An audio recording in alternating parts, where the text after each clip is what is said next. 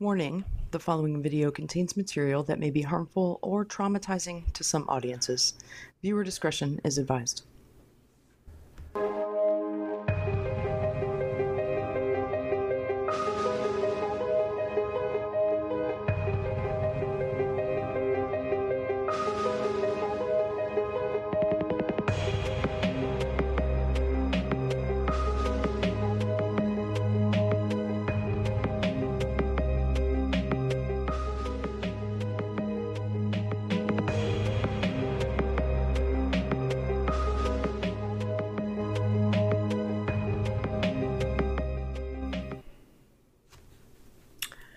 Hey. Hi guys, welcome to History of a Haunting. Dun dun dun, content warning. The reason we have a content warning on this one, you guys, is because we actually, for our YouTube viewers, we are going to be showing pictures of actual human bodies on Mount Everest. So that can be traumatizing to some folks. So just so you know, those are coming up. And we're going to ease you into them because they get worse the further we go. So, yeah. How are you, Laura? I'm good. Yeah? I'm good. Good. Mm-hmm. Good. I have no updates. We just recorded on Friday, so not a whole lot has happened since then. Yeah, it's been pretty relaxing. Sorry, my cat is doing something, and now I don't know what he's doing. He just came in here. I was like, behave. All right. It doesn't sound very relaxing what's going on. Cool, man. No, not He's cool. very into getting into stuff. I don't know what he's doing, but he's fine. All right, so if you hear a little something crash, we know what happened. Yeah, we do. EVPs, I only have the one reminder. We just launched today our little snack size episodes. Laura kicked it off with a great Dublin whiskey fire of 1875, and it is doing really, really well. Folks like it. Yeah. They're a lot of fun. Just fun little stories. Yeah. I know I've enjoyed writing mine and coming up with more ideas too. There's so many, so it's really fun. So many, yeah. I mean, even if you just Google weird true stories, it's just a wave of information. I'm like, I don't know what to do next. My next one that I'm going to do is 9 kinds of fucked. Yes. Absolutely awful. It's really awful. So we probably have a content warning for that one too. But yeah, they're doing really well. So on everything. I mean, kind of, yeah. Everybody loves the ones that we do warnings about before we talk about the story. They all love them. Those are our most popular episodes, so. Yeah, everybody loves the grisly. The grisly. Dark. The scary. Scary. Yeah. Yeah. So, Can't blame 'em. No, you really can't. We've got some grisly today in this episode, so. A little bit. Yeah, that's all I have for EVPs. Do you have anything? No. Not that I can think of, yeah. Okay, well, we're, not doing our usual 20 minutes of bullshit before the show starts. So let's just get right into it. Laura, tell them where we're taking them today. Well, today we are going to the Mount Everest Death Zone. That sounds so exciting. What are your sources? My sources for today are allthat'sinteresting.com, CNN.com, Ranker.com, OutsideOnline.com, and ClimberNews.com. Yeah, okay. Also, I fixed your name. Thanks. Yeah, I fixed your name. My mom and I were watching the Chupacabra, and she wanted to see your first your whiskey fire story. And I'm like, I can't stop looking at her name. It's bugging me so bad. I have to fix that for the next episode. Thanks, Nancy. Yeah. You're always on. No, that was me. She didn't know. She was like, I ain't even looking at her name. Yeah. I know who she is. It's fine. I know who she is. Yeah. So, right, yeah, she's one of my daughters. It's fine. Yeah. So I fixed your name.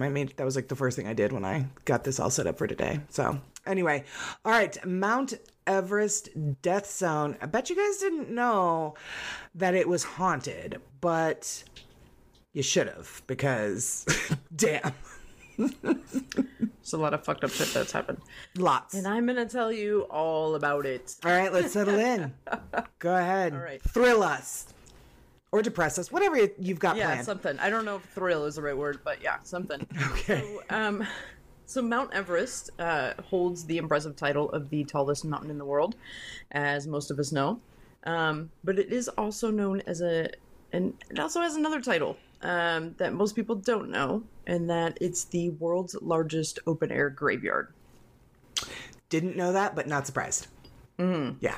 So since 1953, when Edmund Hillary and Tenzing Norgay scaled the summit for the first time, over 4,000 people have followed in their footsteps. Wow. Braving the harsh climate and dangerous terrain for a few moments of glory. Some of them, however, never left the mountain. The top portion of the mountain, roughly everything above 26,000 feet, is known as the Death Zone. Yes, I have a picture. Hang on. All right. There you go. Okay, go on. Right. So there, the oxygen levels are only at a third of what they are at sea level, and the barometric pressure causes weight to feel 10 times heavier. The combination of the two makes climbers feel sluggish, disoriented, and fatigued, and can cause extreme distress on organs. For this reason, climbers don't usually last more than 48 hours in this area. So the higher you... Okay, sorry. I was going to say, so they have to have 48 hours to go from where it says 8,000 meters summit and then back down below the 8,000 meters in 48 hours? No, they need to do it in less, usually. Oh, if they take more than... I think it was like if you see somebody, it took them like 17 hours to summit, they're usually not going to make it down. Oh, God, really? Yeah. Okay. So when they leave base camp 4, which is like right just below that death zone level. Oh, okay. When they get prepared to make the summit, they need to do it as quickly as possible. Holy shit. Because they do take oxygen, but you can't carry that much, obviously, because we just talked about how things are how heavier. hard it is on your body already, right? Yeah, so you don't want any more weight, obviously. Right. And you're going through some precarious terrain. Sure. to describe it lightly. So yes, they have to go up and down as quickly as possible. Wow, okay. The longer it takes, the less likely that they'll make it back out of the death zone. Holy shit. Okay. Yeah, the higher you go up a mountain, the less oxygen is there, right? So Sure. Because there's less air pressure. So in most cities and populated area, around 20% of the air we breathe is made up of oxygen. At around 6,000 meters or 19,000 feet, this drops to about 10%. Okay. And above around 8,000 meters, it drops, which is 26,000 feet, it drops under 8%. Okay. So that is not enough oxygen to feed the body. So climbers can acclimatize to lower oxygen levels. And there are even communities like much of Nepal that regularly live at over 4,000 meters. Sure. Okay. Right. But at around that 8,000, that's when you have hypoxia. So oxygen Okay. deficiency. So that's what happens when they enter the death zone.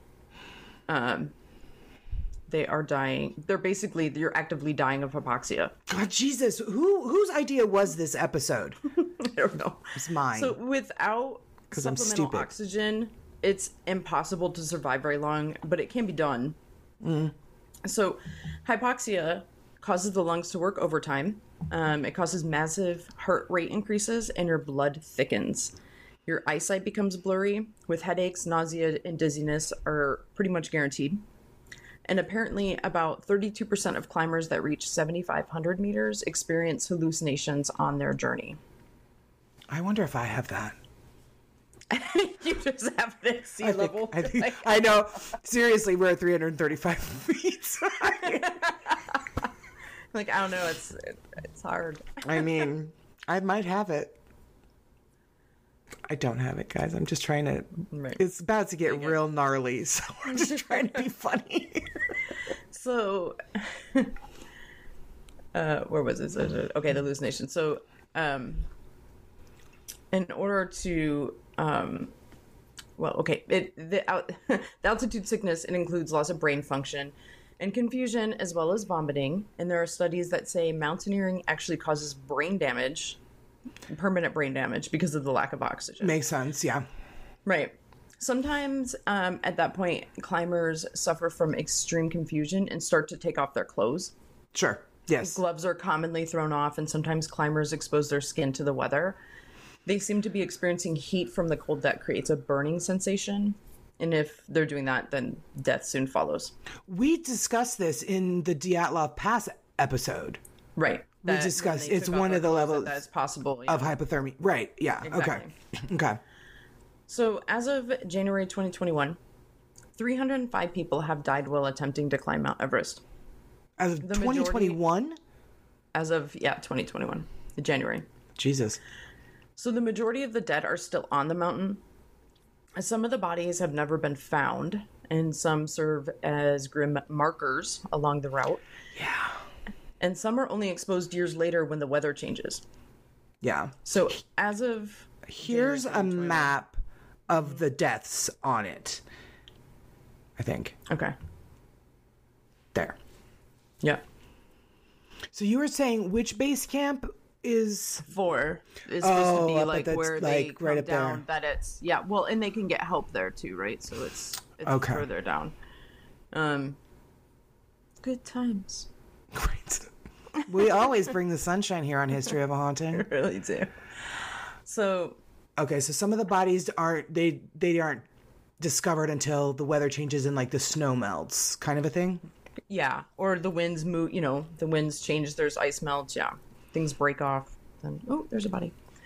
So, again, as of January 2021, there have been 10,184 successful summits of Everest, and some people have made it multiple times, so that makes it about 5,739 individuals, and that info was from the Himalayan database. Wow, okay. So, though the amount of people that have died on the mountain is large, it works out to about a 3% death rate for Everest summits. That means about 1 in 33 summits end in death. If we go by individuals, it means about a 5% death rate, meaning for every 20 people that have summited Everest, 1 person has died. Okay. And do these include the Sherpas? Because, so if you look at the map, like the red dots that are going up are the local, are Sherpas, the local staff death. And then the gray dots mostly at the top are the expedition, the climbers. Yeah, and it should. I believe it should. For a long time, they didn't even consider the Sherpa that also went up with Edmund, whatever his name was. Right. The guy that first summited it, is they never gave him credit, but now obviously everybody does now. Oh, good. Anyway. Yeah. Well, yeah. So that's why I said his name, Tengze. I don't remember now. Made me feel bad. I'm like, I don't remember either their names. But anyway, the 2 guys that actually made it at the top. So before it was they gave all credit to the Englishmen, and really they should have. I'm sure he would not have made it without the Sherpa. So. In 53? Yes. Those guys. Okay. Yeah.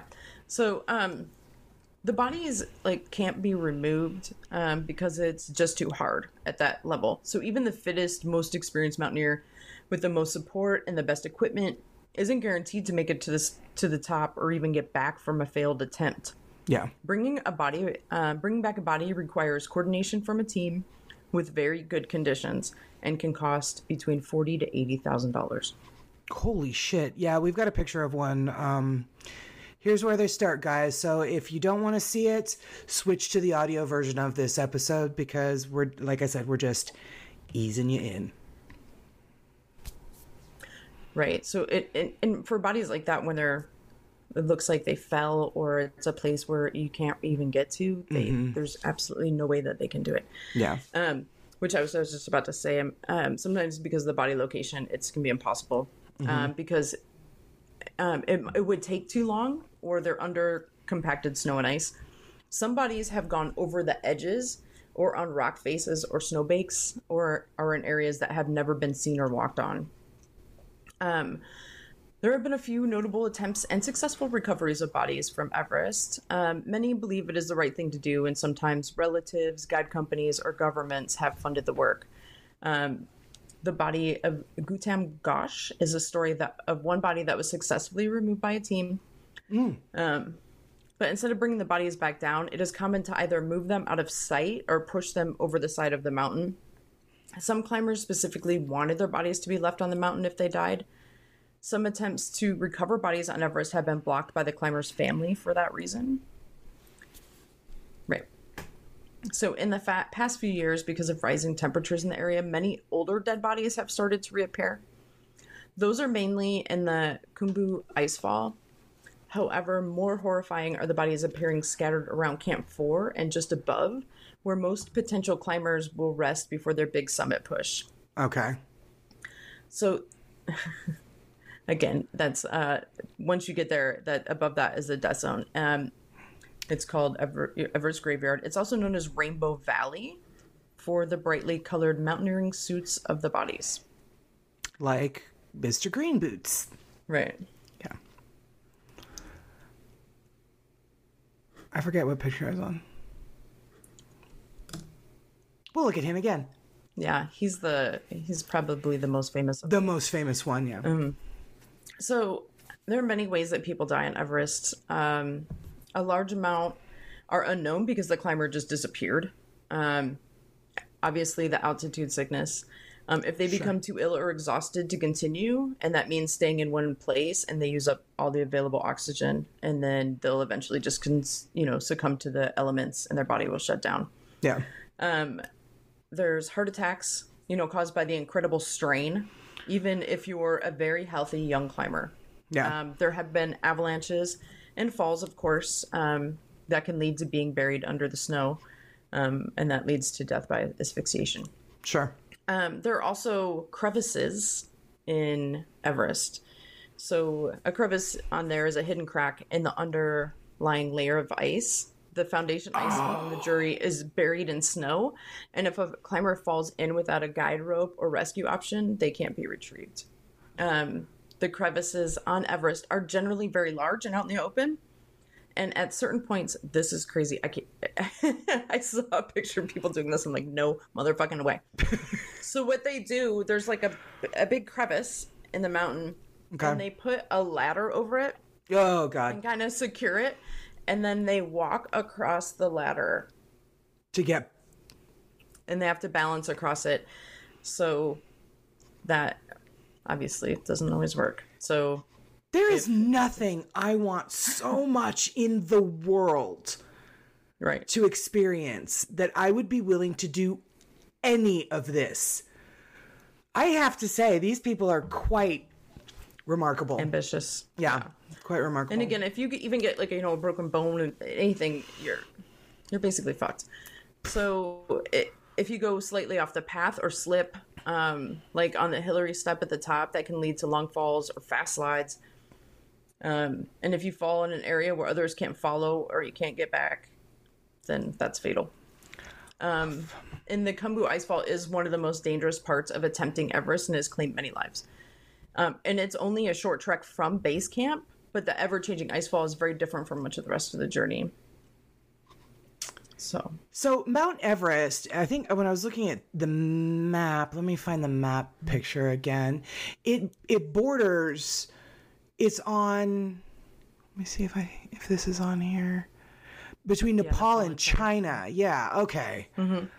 So I think there's one face of the mountain that's more dangerous than the other. Like, I think this one that the map is showing is like the easier side. And the north, that's the Nepalese side that most people, I'm pretty sure you can only summit from that side, but I could be wrong. Yeah. Well, you can, because then there's the North Ridge that you can, the northeast ridge you can go up as well. I thought you were nuts for the volcano. Right? That's nothing. In recent years, there have been large queues that were caused a lot of deaths too. So after you get past that ice fall with the ladders, then there's usually like fixed lines, right? So it'll be a rope that's anchored in place by the Sherpas ahead of the time. Okay. So the climbers like clip themselves to it onto the rope with like a hand asunder. So basically it just goes up, it grips the rope, and you pull yourself up. Right. So hand over hand. But that means that the person ahead of you, as fast as they can go, is only as fast as you can go. Sure. Right. So, and then because of the weather, there's only like, there might be a window of 2 or 3 days at maximum over an entire year. So the first good day, everybody is going up. So that leads to literal queues as everyone can only go as fast as that the slowest person up in front of you, right? On that ascender. So that's most of the journey is going up like that. Oh, God.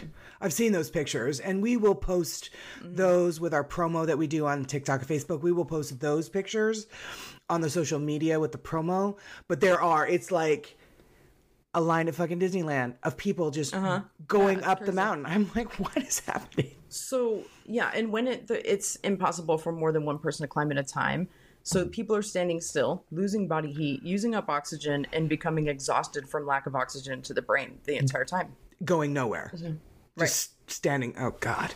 Exactly. And these people pay a ton of money to do this, to hike it. Oh, it's not just like, hey, I'm going to go hike this mountain. It's tens of thousands of dollars, right?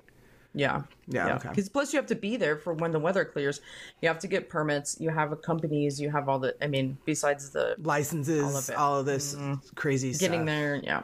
Yeah. So in 2019, many climbers perished partly as a result of using up their oxygen and waiting in queues. That was the busiest year on record, seeing over 820 people on the mountain, with more than 200 making the final attempt from Camp 4 to the summit. Wow. They have regulated it more in recent, I think since that year. Yeah. And COVID hit right after that. Mm-hmm. Yeah.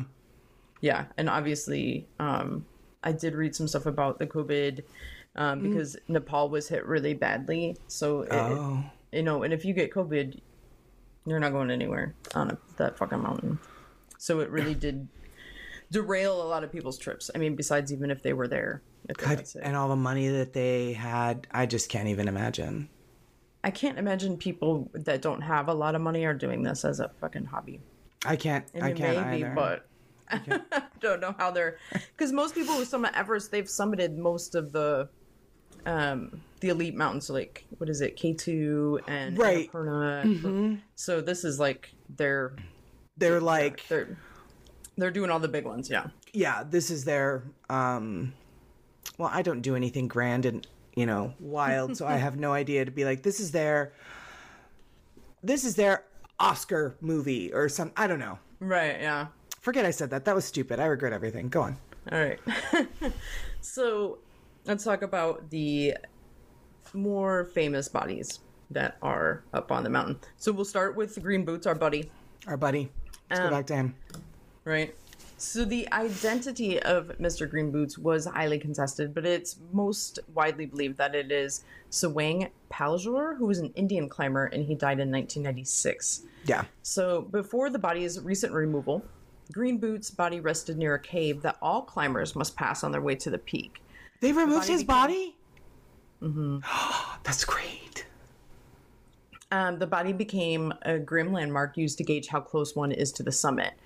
So when he is famous for his green boots, and because according to one seasoned adventurer, about 80% of people also take a rest at the shelter where Green Boots is, and it's hard to miss the person lying there. Well, yeah. Right. Yeah. So in 2006, another climber joined Green Boots in the cave, sitting arms around his knees in the corner forever. His name was David Sharp. He was attempting to summit Everest on his own, a feat which even the most advanced climbers would warn against. He had stopped to rest in Green Boots Cave, as many had done before him. Over the course of several hours, he froze to death, his body stuck in a huddled position just feet from one of the most famous Everest bodies. My God. So, unlike Green Boots, who had likely gone unnoticed during his death due to the small amount of people hiking at that time. Oh, in the 90s. At least 40 people passed by Sharp that day, and not one of them stopped. But they thought that he was still alive, just chilling? Yeah, even people knew that he was dead, and there wasn't. But they were trying to make their summit. Yeah. And people didn't stop to help. So his death actually sparked a moral debate about the culture of the Everest climbers. Wow. Because he had lay dying, and there were eyewitness accounts that he was visibly alive and distressed, and no one offered to help. Yeah. So Sir Edmund Hillary, who was the first man to ever summit the mountain, he criticized the climbers who had passed by Sharp, and it attributed it to the mind-numbing desire to reach the top. Okay. So, quote, if you have someone who is in great need and you are still strong and energetic, then you have a duty, really, to give all you can to get the man down, and getting to the summit becomes very secondary, he told the New Zealand Herald. I think the whole attitude towards climbing Mount Everest has become rather horrifying, he added.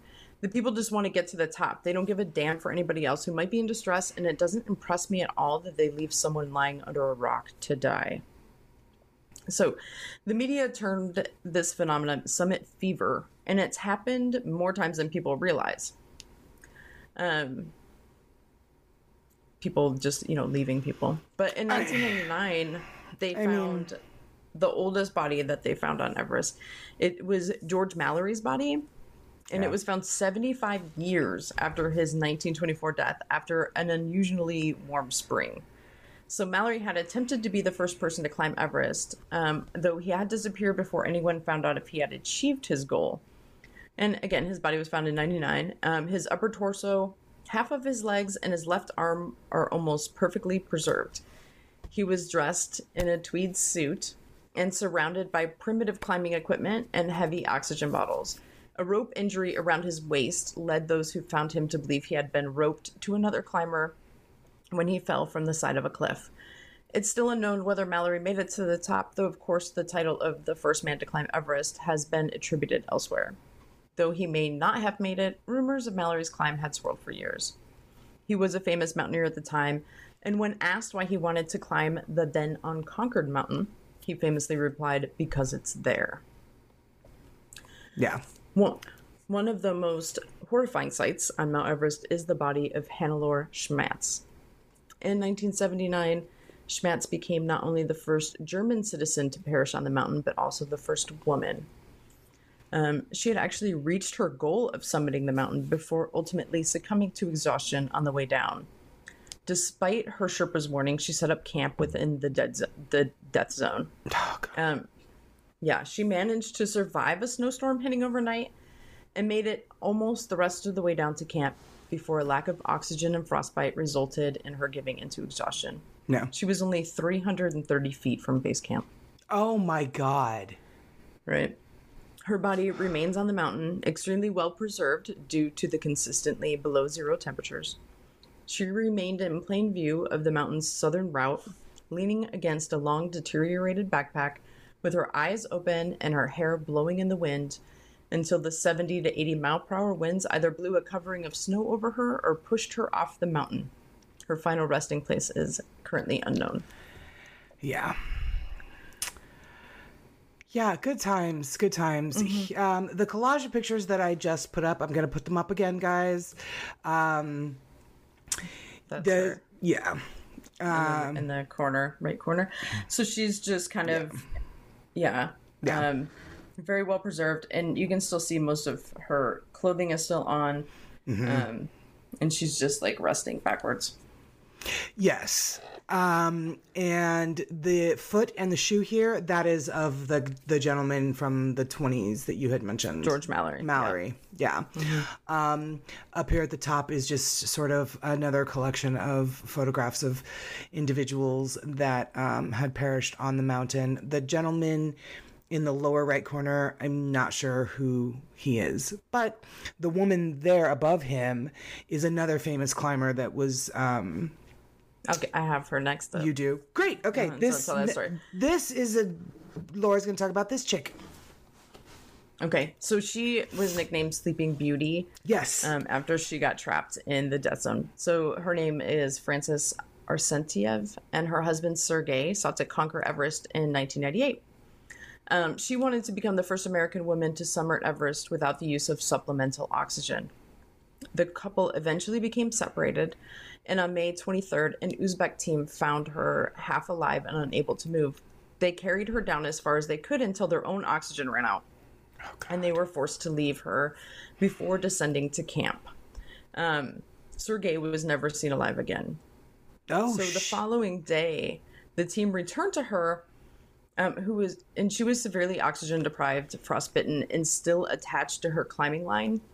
She kept muttering, "Don't leave me here. Don't leave me here to die." Oh, God. The team abandoned their attempt to summit and spent over an hour trying to save her.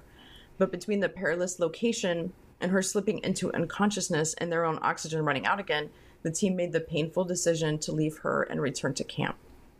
In 2007, Sleeping Beauty was dropped to a lower face where she would no longer be a summit marker for other climbers. Purposely or just by natural? No, they dumped her, yeah. And they do that a lot, is that they'll kind of push them off the side. Yeah. So they're not just sitting there, like, on the way. Right. I mean, because, I suppose, they... Right. In the this path guy, or whatever. This guy is kind of crazy. So, okay, in 2001, French snowboarder Marco Savretti became the first person to successfully snowboard down Mount Everest using the North Col Passage. He returned again in 2002 to ride down the mountain's steepest slope, the Hornbein Coulier. Okay. He reached the summit in a grueling 12 hours with the aid of his Sherpa friend.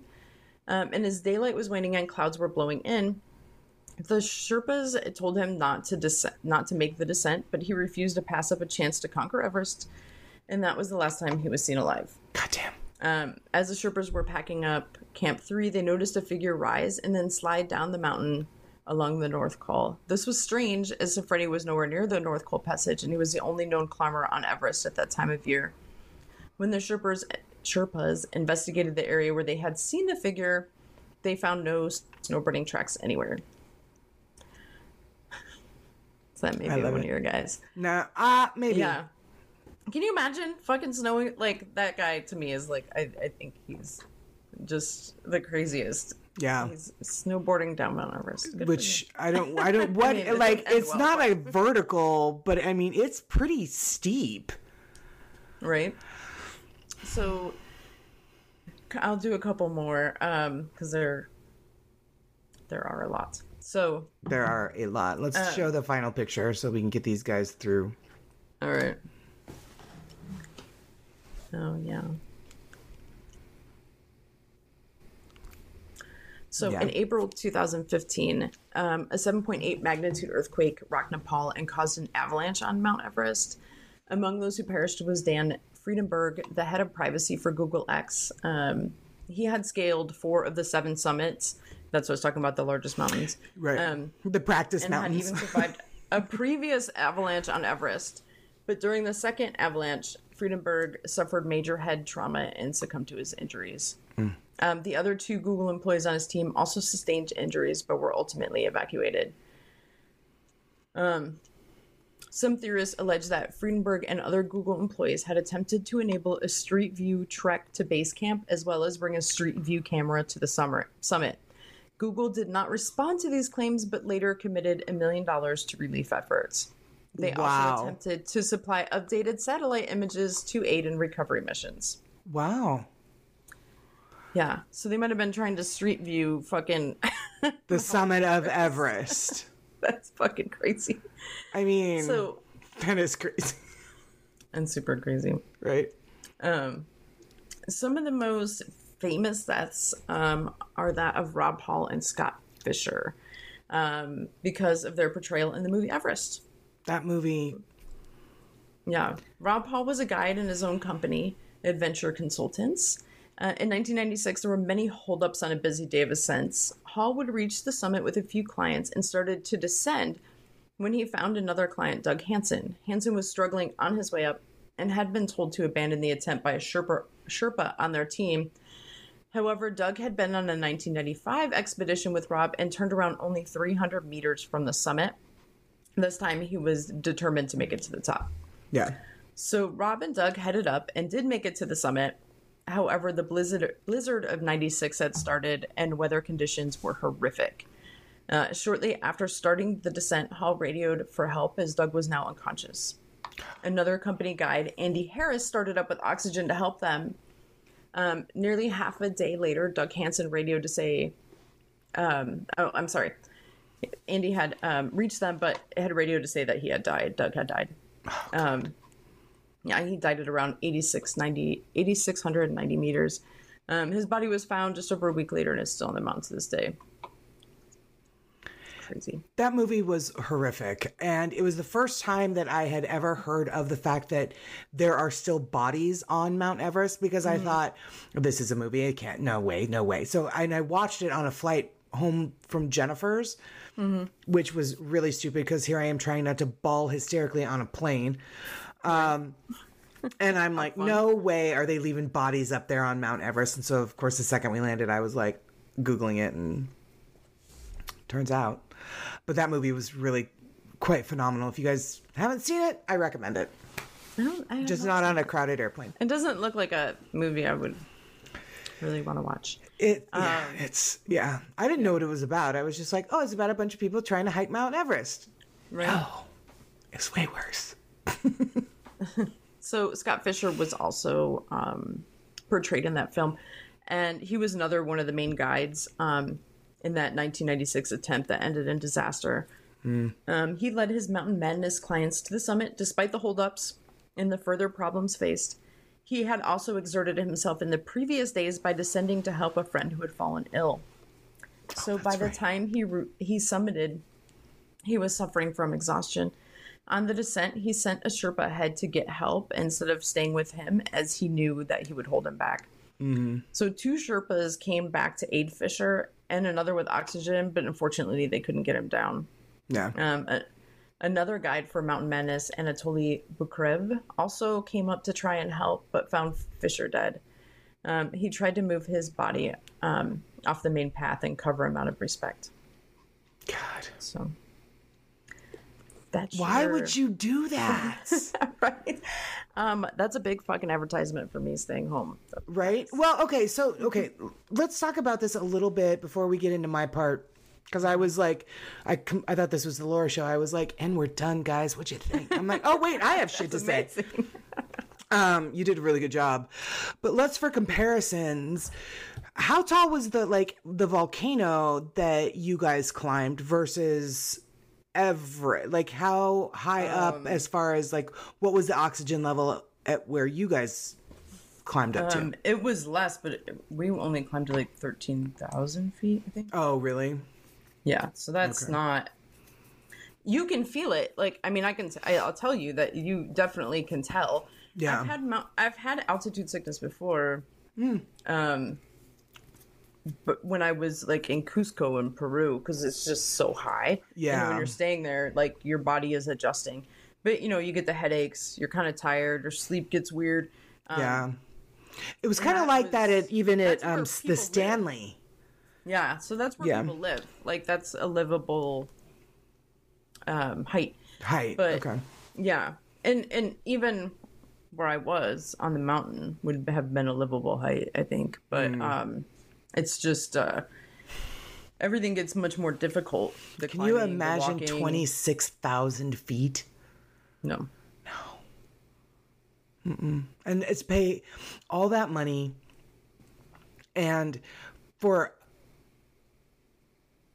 an expedition that you might actually die doing. If nothing else, you will come back with a little bit of brain damage. Like, what? Well, and that's, I just don't have that desire that I have. I can't fathom. I have a lot of respect for these people. There's like the K2 or K12 or whatever it is, and then Annapurna. Those are also just as dangerous as Everest, as far as like percentage of people who don't make it. Really? And they say those could even be like more dangerous just because the way that they are. That is insane. Yeah, and people they're doing these mountains like it's a thing to get them, to get them all or. The collection. Right, yeah. Oh my God. Yeah. I mean, really just for bragging rights at this point, like, to say you've done it, I guess. It's very ambitious. Sure, yeah. I would imagine people that actually have done it and are able to, come home to their families and be able to say, hey, I summited Everest. That's a lot of esteem. That's something to be quite proud of. But the risk, oh God. Yeah, the risk reward doesn't work out for me either. I'm like, not that I'm in any kind of shape that I would be doing this. Dude. Anyway, but I'm as I drink my Diet Coke, yes. Dude, My mom this morning when we were talking about it, I was like, oh, we're recording Mount Everest today. And I was getting the pictures all together and she was like, oh my God. And she's like, they just leave their bodies. I'm like, yes, because it's dangerous to get them and it costs a lot of money. And sometimes where they fall, it's all crazy. And she was like, Carrie, promise me you are never going to want to hike Mount Everest. And I said, Mom, I barely like going up the stairs in the house. Right. You don't got to worry about me being like, guess what Laura and I are going to do next winter? Yeah, that's not happening. That is not happening. Yeah. Yeah, I know, like, they will helicopter people into base camp so they can, like, get out and the lowest base camp. Yeah. So they can get out and check it out and, you know, whatever, be touristy about it. But, and, you know, and a lot of people will climb just as far as that. And then, you know, that's the end of their I didn't even want to experience. hike with you when we went to Estes Park, when we went to the Stanley. I was like, Right, you went and had brunch. And bye. I We're going to go have some brunch. Mimosas, Archie? Great, let's do this. You have a good time. Don't die. We'll pick you up. Call us when you're done. True. No, I Yeah. don't. Mm-mm. I don't see you signing up for that adventure anytime soon. I'm not about that me life. either. I just don't have that kind of will to conquer something. Yeah. The only thing I want to do is like conquer a nap, like Right? a bath, maybe. Like, Right. That's kind of it. This fucking mountain of laundry is big enough. Yeah, I'm right? not. I can't even get through that. I'm not about that life. But I certainly do have, you know, a lot of respect for those that do, because that is just not something I can even begin to relate to mentally at all. I just can't seem to be. Yeah, the mental toughness you would have to have, and not Yes. just the physical training and everything else. Like it's really like pure will. Hello, Yeah. Oh, hi Eddie. Oh, he's like, look at my fluffy butt. he's like, I can make it. I like to climb on things. I'm furry. Yes. All right. Well, wow. Thanks, Laura. That was really, really great job. You did phenomenal. I was really fascinated by everything you said. Like I said, to the point that I forgot I have a part. What are we gonna talk about now? What are we talking about now? I can't remember. All of the things that Carrie won't do because she's a total chicken shit. No, actually, guys, we, they are, this is History of a Haunting podcast. And so, like I mentioned in the beginning, there's going to be some ghosts up on Everest. So we are going to be right back. Please listen to this wonderful promotion for our friend Erin Bush's Reiki business. Laura and I have done Reiki sessions with Erin, and we really love her. She is wonderful. It was awesome. Yeah, really was awesome. And quite honestly, whether you believe in the power of Reiki or not, you cannot deny how calming and just chill you feel to listen to her just walk you through a meditation is really quite lovely. When we were done, I was like, I gotta go to bed now. She's just really phenomenal. So we will be right back. As soon as we come back, we'll get into the ghosts of Mount Everest. Here is Soul Waves Spiritual Wellness. If you've never heard of Reiki before, or have heard of it but never tried it, now is your wonderful chance. Reiki is a Japanese complementary health approach using the goal of directing energy to help facilitate the person's own healing response. It's based on the belief in an energy that supports the body's innate or natural healing abilities. It has been used to help with relaxation, anxiety, pain management, depression, focus, and so much more. Erin Bush of Soul Waves Spiritual Wellness is a certified Reiki healer and brings her offerings to the listeners here at History of a Haunting. Erin channels the universal life source energy that connects us all to work its magic to kickstart your body's innate ability to heal. With a free initial consultation, a variety of options best suited for your personal needs, and all done over Zoom, contact Erin at Soul Waves Spiritual Wellness today at soulwavesekb@gmail.com or call her at 904-438-4604. Soul Wave Spiritual Wellness. Take your power back and get started on your healing journey. That's soulwavesekb@gmail.com or by phone at 904-438-4604. Okay, let's talk about some ghosts. Hang on a second. Where are my sources? There they are. Ranker.com and listverse.com are my sources for this episode. So, bear with me, guys. I am out of contacts, and I liked my eye makeup so much that I didn't want to hide it behind my glasses, so I had to enlarge the font on my script. Let's see if I can read it. Hashtag old bitch problems. Yes. Hashtag this is what happens when a 45-year-old has a podcast. So Mount Everest is plagued with supernatural phenomena, ghost sightings, and other explained occurrences, which, who's surprised? Nobody. Yeah, not after what I just said. Seriously. And like you just said, rescue missions on the mountain are considered suicidal. Stranded hikers are sometimes left exposed to the elements so long that they don't survive. And like you had mentioned as well, the mountain is considered to be an open graveyard. Corpses are constantly abandoned or frozen in the snow, so it's no wonder that ghost sightings on Mount Everest are inevitable. It would almost be weirder if there weren't any at all.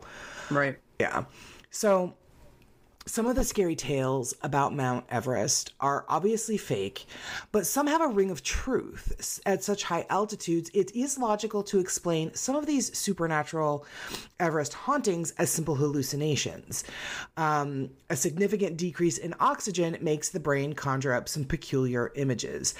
But what if there is some credence to these scary tales? What if there is something really haunting the Himalayan mountain? So some of the sightings that people have had, interestingly, but also it makes sense, is some of the Sherpas and the things that they have seen.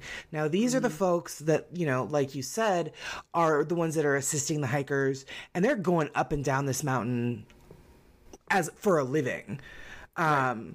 And they live at a higher altitude already to start. So they're acclimated. Yeah. Yeah, for sure. So one of the Sherpers, see here, you said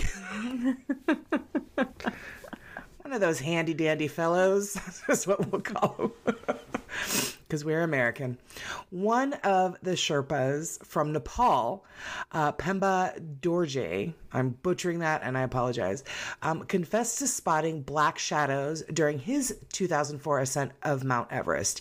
He said, quote, "When I paused at a mound of rocks, I saw some spirits in the form of black shadows coming toward me, stretching their hands and begging for something to eat. I think those were the spirits of many mountaineers killed during and after their ascent of Mount Everest. The bodies of many of those who died are still on the mountain, and one climber who died from an accidental fall is still hanging from a rope." So, as we all learned from Laura's portion, Mount Everest is notorious for its corpses. People travel from all around the world to climb the Himalayan mountain, but not all of them survive the harsh conditions. There are avalanches, slippery slopes, and inclement temperatures that prove fatal. Unfortunately, many of the bodies continue to go unidentified. In fact, in 2017, 4 bodies were discovered in a tent on an Everest base camp. Analysts believe the campers passed away due to altitude sickness. The creepy kicker, however, is that none of the local climbing agencies reported any climbers missing that year. Wow. So Mohan Singh, a resident of Bemni, Bemni? Mm-hmm. Yeah. A local Himalayan village, reportedly encountered a strange man outside his home one day while chopping wood during the winter months of 2009. The sky had turned black, and the stranger demanded to know why Singh was cutting the trees. Then he reached for Singh's shirt, but the stranger's fingers went right through his body, just like a ghost's fingers might. All throughout the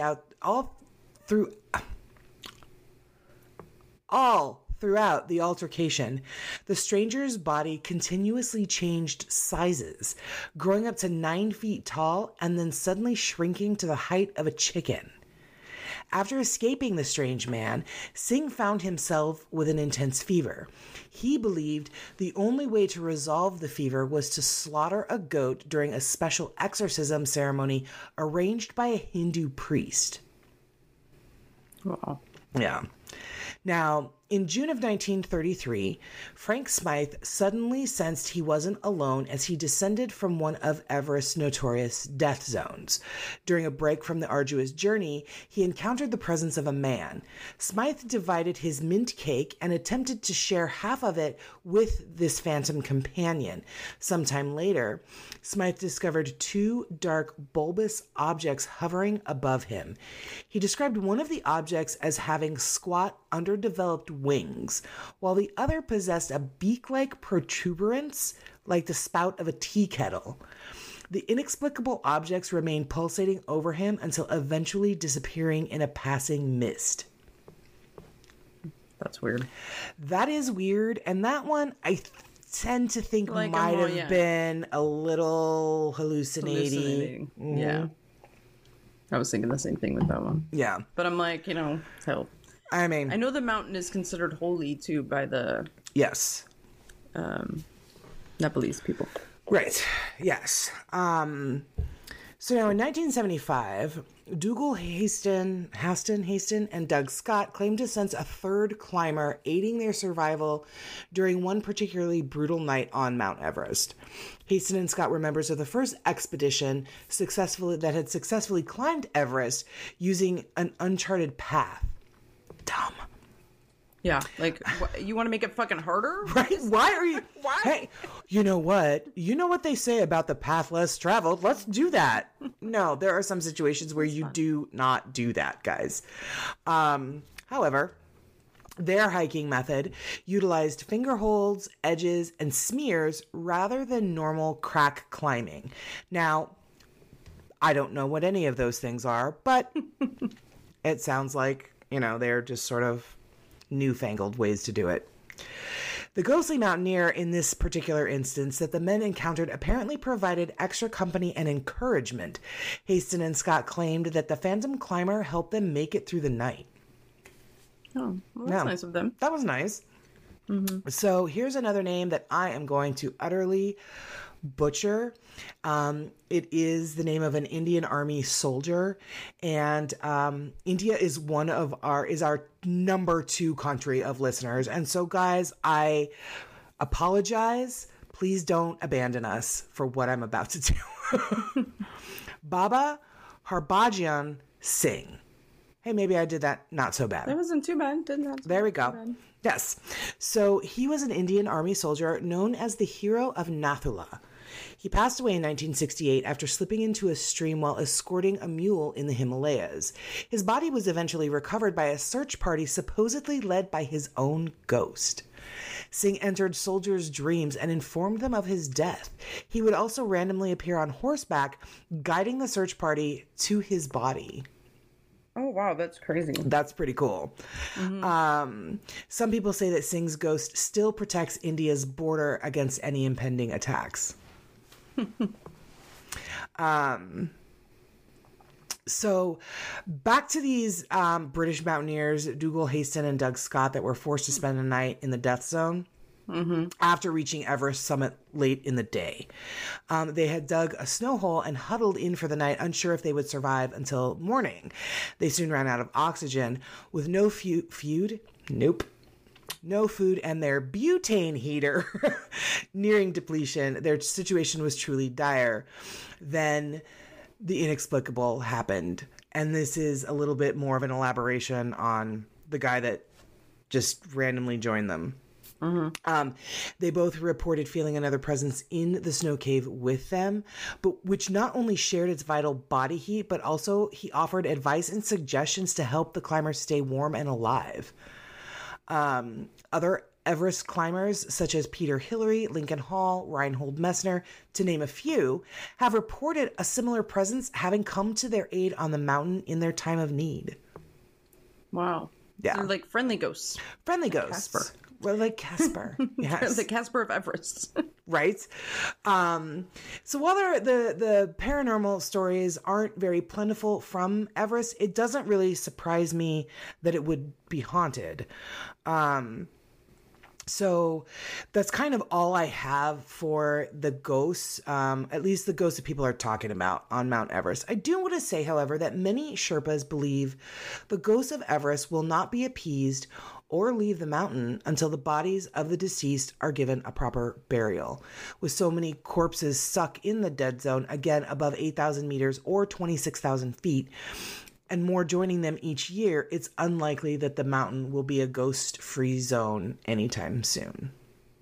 And that are the paranormal stories that folks are talking about to the press that you can find online of the ghosts of Mount Everest. But what do you think, Laura? Are you surprised that there's ghosts up there? I'm not. I mean, I wouldn't be. It seems like these deaths are like really horrific, and a lot of people, like, they know they're dying. I mean, they're mountaineers. They know what they signed up for. They know what's happening. Sure. You know, their body's slowly shutting down.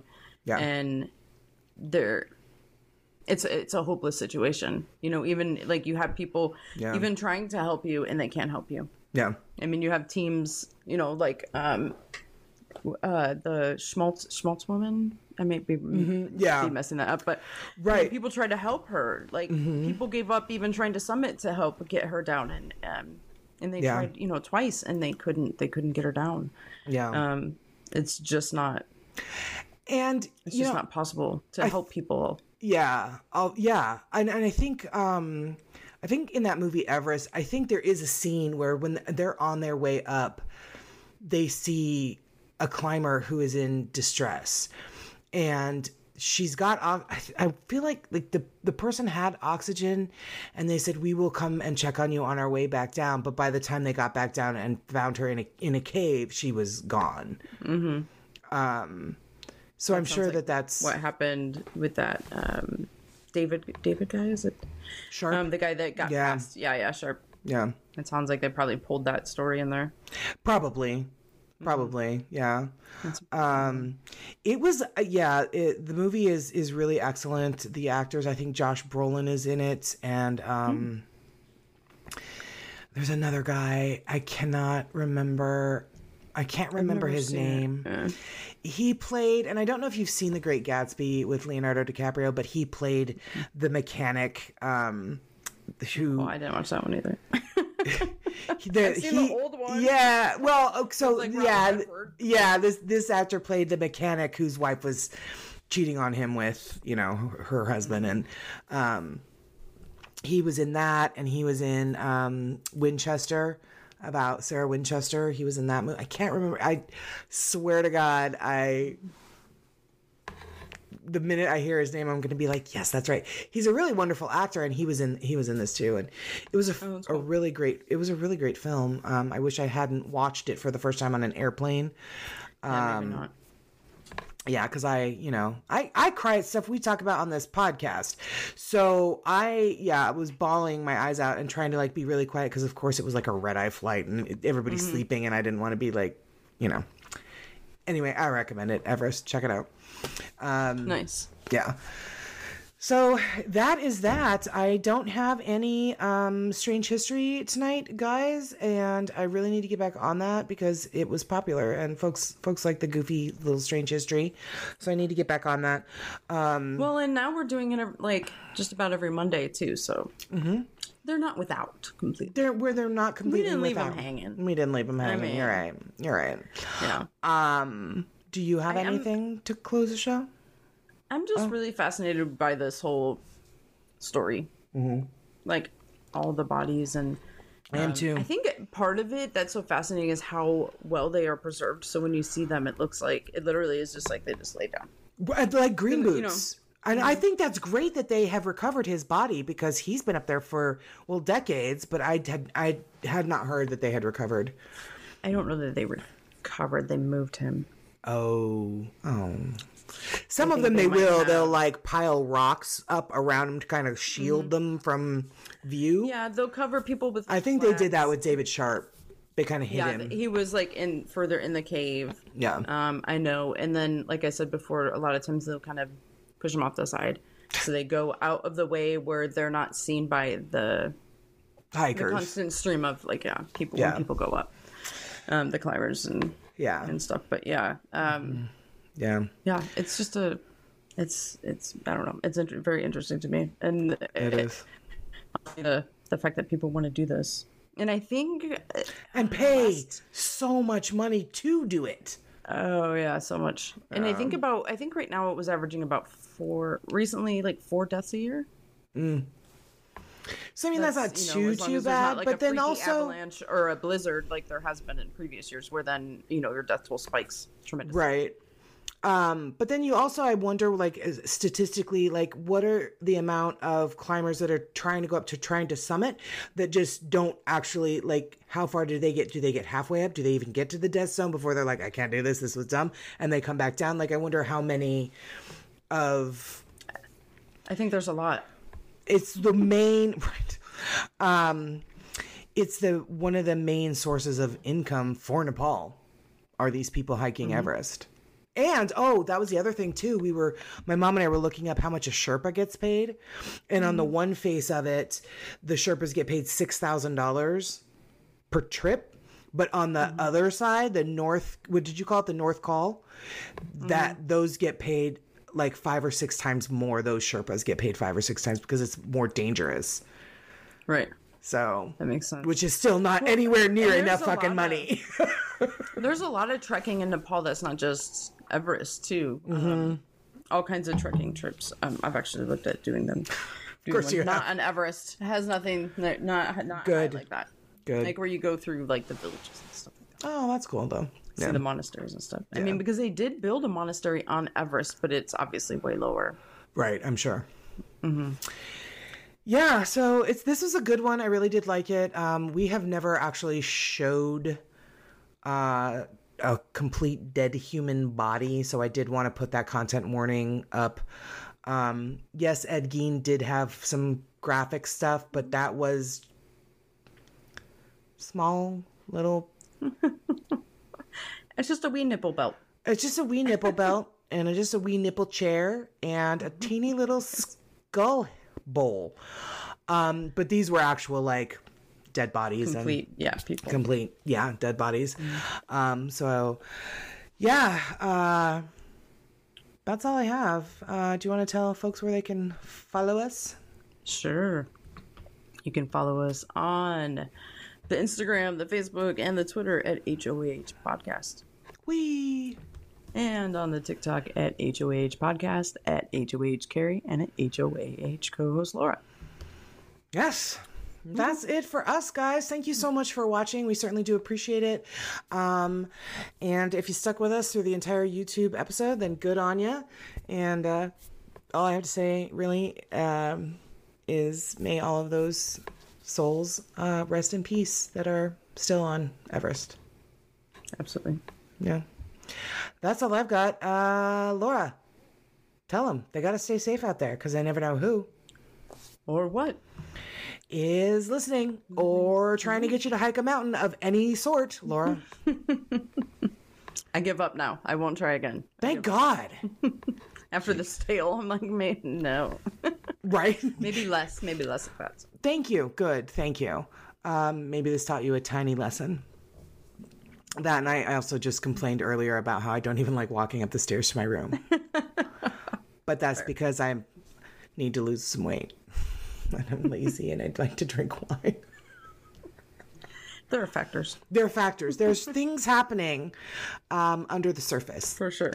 Yeah. Anyway, bye, guys. We love you. We hope you have a really wonderful week. We will be bringing you another weird story next Monday morning. And if we find more, then maybe you'll get a story every Monday morning. But so far, they're really popular, and we are enjoying telling them to you. So... yeah, we're having a great time. Thanks, guys. All right. Bye, guys. We love you. Laura, I love you. And I will talk to you in about 5 minutes when I text you. All right. Love you too. Bye. Bye.